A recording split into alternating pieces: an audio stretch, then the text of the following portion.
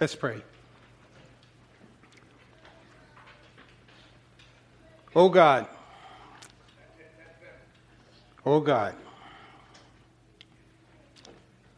such a privilege and honor to serve you, the living God. We pray now that you would hide this preacher, that you would be glorified, that you would be exalted. That some kind of way, as we engage your word, we would come away with hearing about you. Thank you. Thank you for the grace. Thank you for the love. In the precious and matchless name of Jesus Christ. Amen.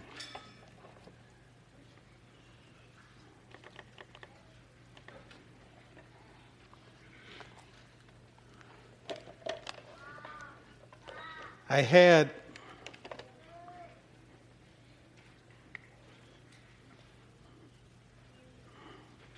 a picture that I had intended to bring that would have been very appropriate, but I like this one. And it simply said, "Welcome, sinners." If you have been here at any time that I have had the privilege of speaking, you know that I am very serious about what I do. If you have been here at any time and heard me preach, you know that both Pastor Scott and myself have one message.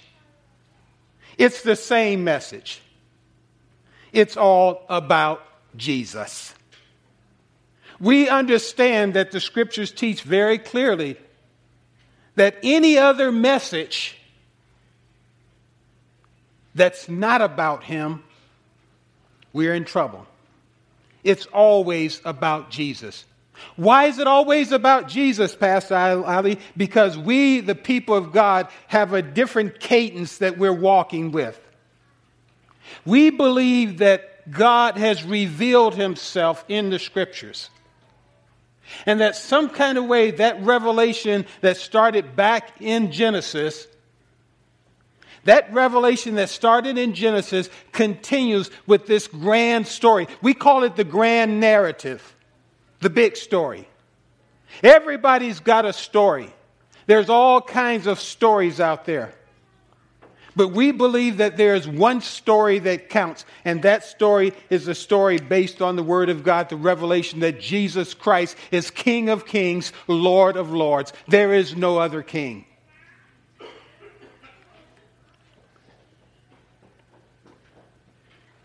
As I was coming in today, one of the things that I heard at least more than once as people were expressing their affirmations and appreciation for me in very lovingly ways, one word I heard was bittersweet. Bittersweet. And so when I thought about that as I was preparing this morning, preparing to come up here, I was thinking that bittersweet could appropriately describe the gospel message. That the good news is first bad news. That when we hear about the good news, if we hear first that it's bad news. What do you mean by that, Pastor Ali? What I'm saying is that when you understand the plight and condition of humankind in this world, you understand that it's not good. It is not good. And it hasn't been good since Adam and Eve, our parents, first departed from the garden. Now, however you want to deal with that story and try to figure it out, I'm going to leave that up to you. But the reality is that that's part of the grand story. And we have bought into the grand story because it is the story of salvation. God is on a mission. And God's mission is to redeem humankind. That's his purpose. Mankind failed in the garden when Adam and Eve failed in obeying God's command. God had told them that they should not touch. They had everything at their disposal except the one thing: they should not touch the fruit the tree that was the fruit of knowledge. That one thing, and some people say it was an apple. It doesn't say anything about it was an apple. Essentially, what they wanted to do and what they made up their minds to do early on is that, and Satan helped them with this, it may not be that bad. Maybe God is holding out on us. Maybe he doesn't want us to know something, and he's holding out. And that one decision, that disobedience, pushed us into a place where we are now. And what God has been doing from Genesis 3:15 all the way to the end of the book, Revelation, God is looking to restore humankind again. We are part of that story. There's another story out there, the humanist story, and we could go into that. I'm not going to do it now. But the humanist or secular story says that, oh, no, it's not about God. It's about just if we get everybody educated and put everybody on the same page, everybody will be okay, and then everybody will do what's right. Wrong again. It doesn't work that way. The only way that we can get it right is we adhere to what God has given us in his word. That we live according to the word of God. In this broken world, the gospel now is looked at as good advice. It's not looked at as the gospel message of good news. It's good advice. We've redefined sin. And one of the things I want to do this morning as we get into this text is I want, with your permission, I want to lift us up out of the story that we're going to read. The story, some of you or maybe most of you may be familiar with the story. The story is a simple story about Matthew, or Levi as he's referred, Matthew's call. And it's a very straightforward story. It's only a few verses, but I want to lift that story out of the context of Matthew's call and push it into the broader story of the grand story of what God is doing. I want to use this as a little bit of a backdrop. 2 Timothy 3, verse 1 through 5, because I think this text speaks to the condition that we find ourselves in. Paul says this, but understand this, that in the last days there will be times of difficulty. For people will be lovers of self, lovers of money, proud, arrogant, abusive, disobedient to their parents, ungrateful, unholy, arrogant, abusive, disobedient, slanderous, without self-control, heartless, brutal, not lovers of good, not lovers of good, treacherous, reckless, swollen with conceit, lovers of pleasure rather than lovers of God.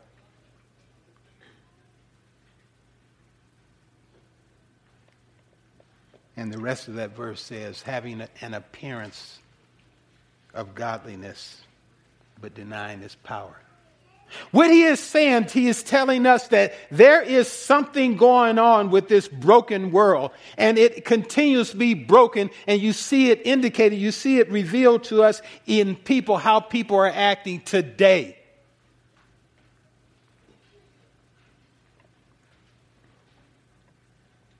You think that's not a problem? That sin is not a problem in our world today? That sin has gone away? If you think that's not a problem, let me remind you of some recent events. A father shot dead in Hayward while pushing his 3-month-old in a stroller. A 20-year-old indicted for killing 4 young men in Pennsylvania and then burning their bodies and then burying their bodies. A 16-year-old prostitute who now it looks like had relationships with police departments in the Bay Area, Oakland PD and several others. A young male gets a 3-month sentence at one of our most prestigious universities, 3 months for rape.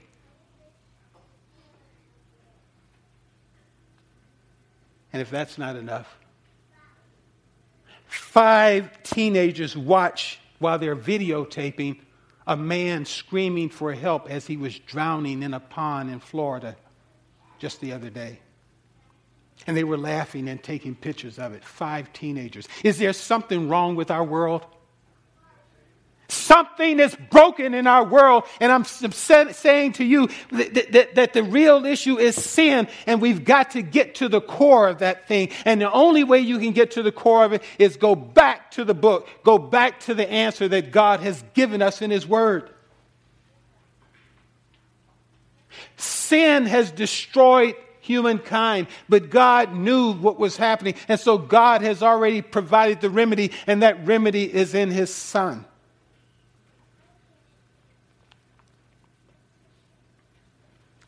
The main point I'm going to be making today, and you'll hear me repeat it over and over. Broken people, that is sinners.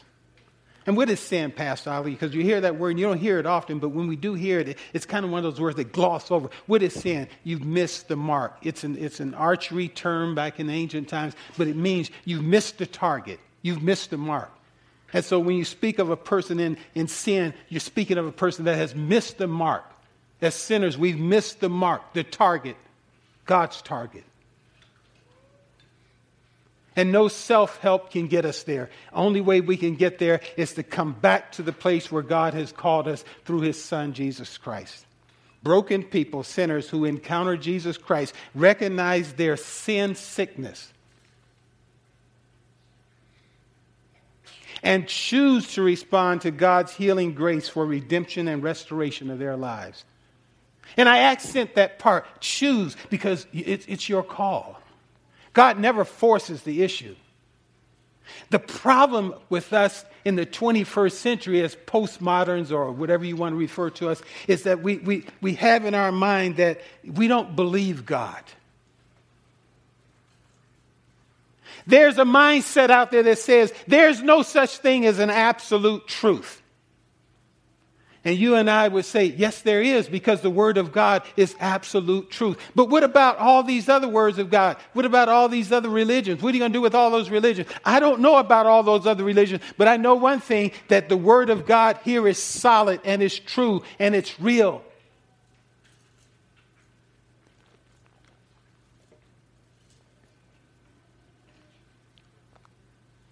You have all kinds of people out there that are in different paths. The JWs say that all you need to do is get baptized as a JW and knock on all the doors that you can knock on, and you might be one of the 144,000. The Mormons say all you have to do is belong to the Mormon church membership, and then, do your good works in some kind of way. That's going to buy you something. Seventh-day Adventists say all you have to do is go to church on Sunday. The Christian Science folks say there's no such thing as sin. Humanity doesn't sin. There's no such thing as sin. But God says, for all have sinned and fallen short of the glory of God. Where we struggle at, brothers and sisters, is we haven't bought into the fact that sin is real. And we haven't bought into the fact that we are sinners. And it's not a bad thing, because God welcomes sinners. And that's precisely what this story that we're going to look at is about. If you have your Bibles, we're in Mark chapter 2, verse 13 to 17. Once again, Jesus went out beside the lake. Just to pick up on the story, he had just healed the paralytic. Told him to get up his mat, get up and walk. And so he got up and walked, and the people were amazed. They said, wow, did you see that? That's incredible. He couldn't get to Jesus at first, so the disciples had to let him down through the roof so that he could get his healing. And then he goes on to say, once again, Jesus went out beside. A large crowd came to him, and he began to teach them. He's always teaching. But watch what he does. Because a lot of times in the book of Mark, like in the Gospels, it's narrative in genre. It's narrative. And so God is speaking through the actions of His Son. As he walked along, he saw Levi, son of Alphaeus, sitting at the tax collector's booth. Follow me, Jesus told him, and Levi got up and followed him. I was looking at this and I'm saying, okay, so here's the tax collector. This guy is not popular at all. In fact, he's kind of like a Gentile, a person that the Jews would consider, hey, you're not even in the faith. You're not, you don't even count. The people that the tax collectors work for, they work for the Roman government collecting taxes. And their charge was just to collect taxes. And so he'd sit there at his toll gate and make taxes on the tax people, but he'd kind of pad it a little bit so he could put a little bit of extra in his own pocket. And people knew that, but they knew that they couldn't give him any hard time about it because they would be in trouble. So they would kind of go along with it grudgingly. And his bosses, his collaborators, they didn't fully trust him. So here he's a tax collector, or a publican, as the King James Version says. He's a tax collector, and he's in this precarious situation. He's not liked by anybody. And Jesus walked by and tells him, follow me. Then the text goes on to say, while Jesus was having dinner at Levi's house. Whoa! You've got a tax collector at your house? You've got a sinner at your house? Are you kidding me? Many tax collectors, sinners, were eating with him and his disciples, for there were many who followed him. When the teachers of the law, these are the church folks. That's just my observation. When the teachers of the law, who were Pharisees, saw him eating with sinners and tax collectors, they asked his disciples, why does he eat with tax collectors and sinners? And Jesus, hearing them, said, it is not the healthy who need a doctor, but the sick. I have not come to call the righteous, but sinners. What is he saying?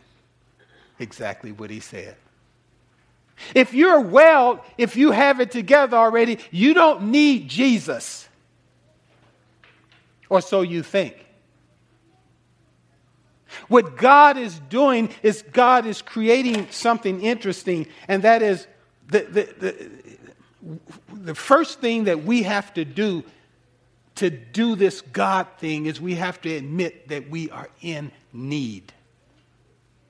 If you cannot admit that you are in need, then you've already failed.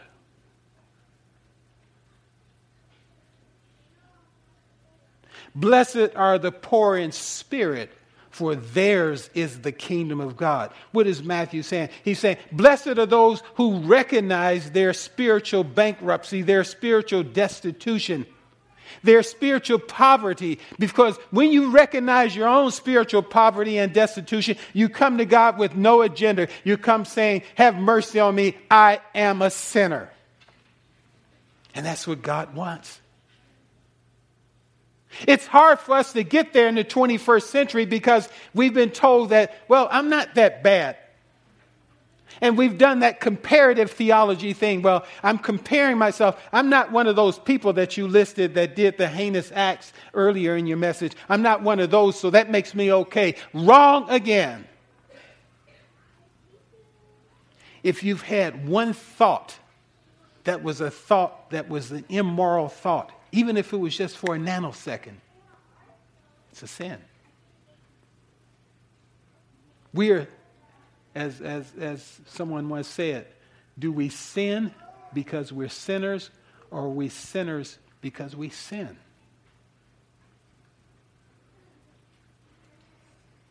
We sin because we're sinners. That's the story. We have all this fancy technology. Alexa. Yes. Capable of voice interaction, music playback, making to-do lists, setting alarms, and streaming podcasts, doing all this stuff, traffic, telling us real-time information, all kind of stuff. You just speak to it. Alexa, do I need to go to church today?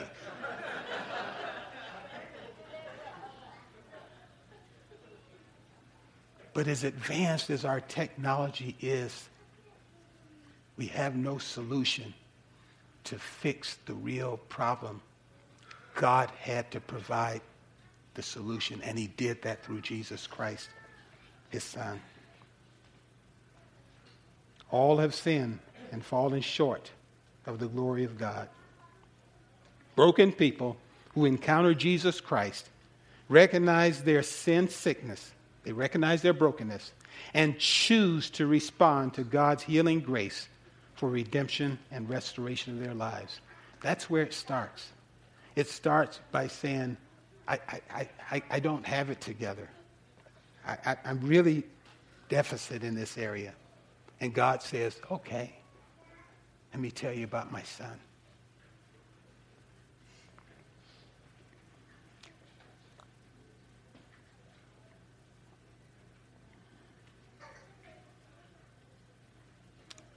I like this. John Piper made this comment. I thought it was very appropriate in his book, The Marks of a Spiritual Leader. Quote, the beginning of spiritual leadership must be an acknowledgement that we are the sick who need a physician. Once we are humbled to the point of desperation, we will be open to reading the doctor's prescription.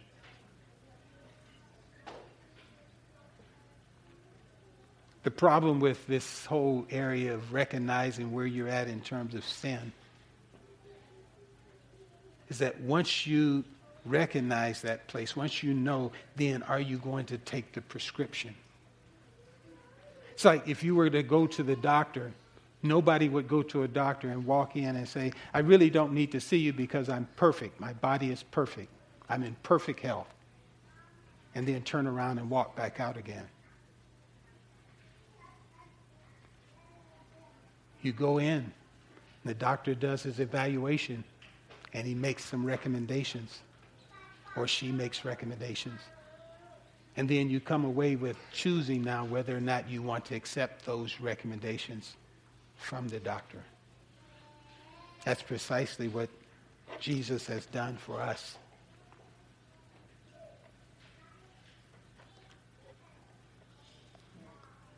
If we claim to be without sin, we deceive ourselves and the truth is not in us. If we confess our sins, he's faithful and just to forgive us of our sins and cleanse us of all unrighteousness. Confession is simply saying, I'm agreeing with God about my sins. The takeaway, one of the big takeaways on this text is the fact that Jesus, our Savior, says to the world, I'm a friend of sinners, and I accept everybody. And if Jesus takes that attitude to accept everybody as a friend of sinners, then why wouldn't we be the same? Uh-oh, Pastor, you were okay until you said that. Are we willing to accept people that are different, that are not there spiritually, that are not there morally? I'm not saying that we have to condone their behavior, but are we willing to take the time to see if God might want to rub off a little bit through us on that person by the way we love them in spite of them? Or do we set a condition in our minds that a person has to be at this stature first spiritually before we'll even involve ourselves with them? Suppose God is simply saying that just like I accepted you as a sinner, I want you now to go and do likewise, to touch others. Would we be willing to do that? The temptation is for us to think that our good works will get us through, and we don't have to do anything else other than just our good works. That sin isn't real.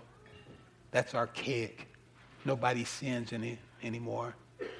We just have a lapse in memory or we just make mistakes. Sin is real.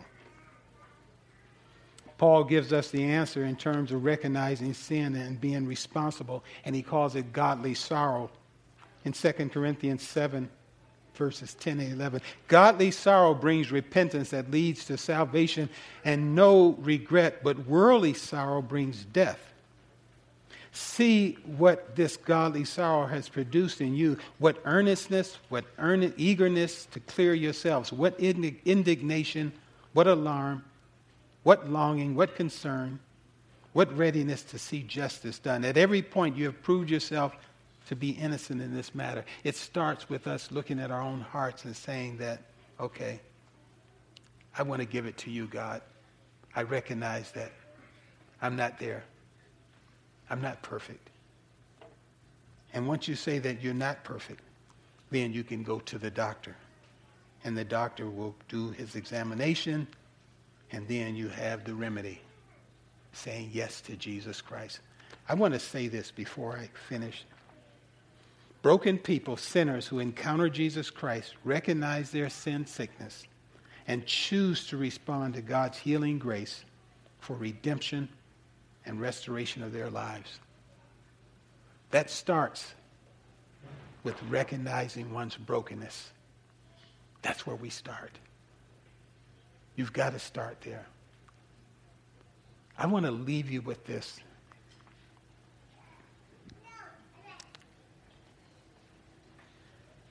In all my time being here,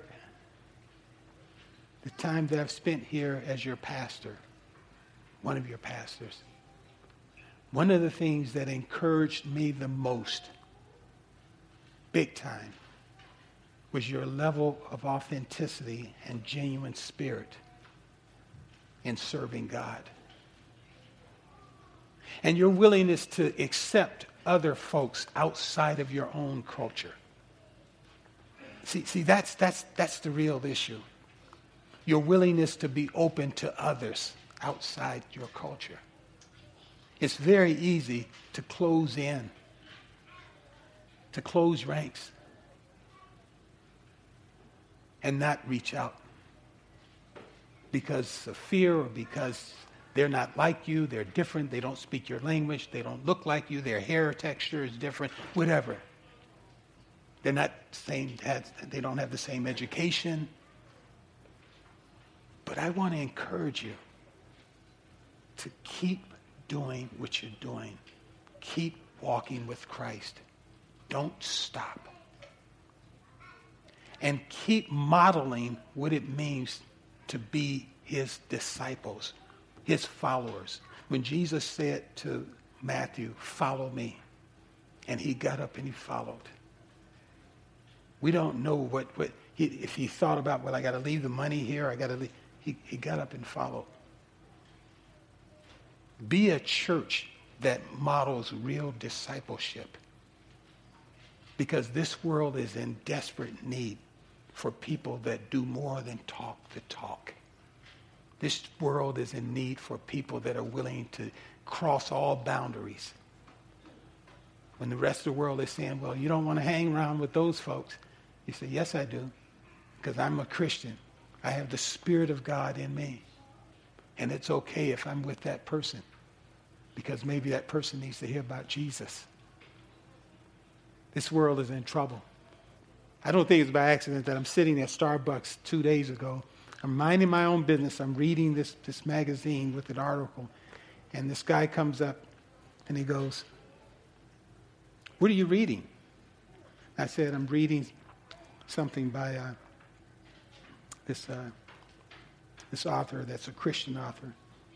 And he goes, "Oh, I don't do the religious thing." I said, "Well, I'm not religious either." He said, "Well, I don't get into any of that stuff. I just live my life for the moment." I says, "Really?" I says, and I've gotten to the point as I've gotten older, I like to cut to the chase because you just don't know. You know what I mean? You don't know when life is over. So I looked at him and I said, "Listen," I said, I don't know you, you don't know me, but here's the deal. You got to make a decision what you're going to do with Jesus Christ. You've heard that name. You've heard about God. You got to do something with Jesus Christ. "Oh, no. Well, you know what? I actually got an appointment I have to go to right now." I said, "Oh, okay. I thought you were going to stay a while." No. I got to go. So, anyway, that's it. Let's move into our time for communion, because I think this is the piece, the communion service, our celebration that really, really demonstrates what this is about. Jesus reached out to sinners, and here we have an opportunity to do likewise, reaching out to others with the same kind of grace, the same kind of love. And it's not easy in a world that's filled with hatred. It's very difficult.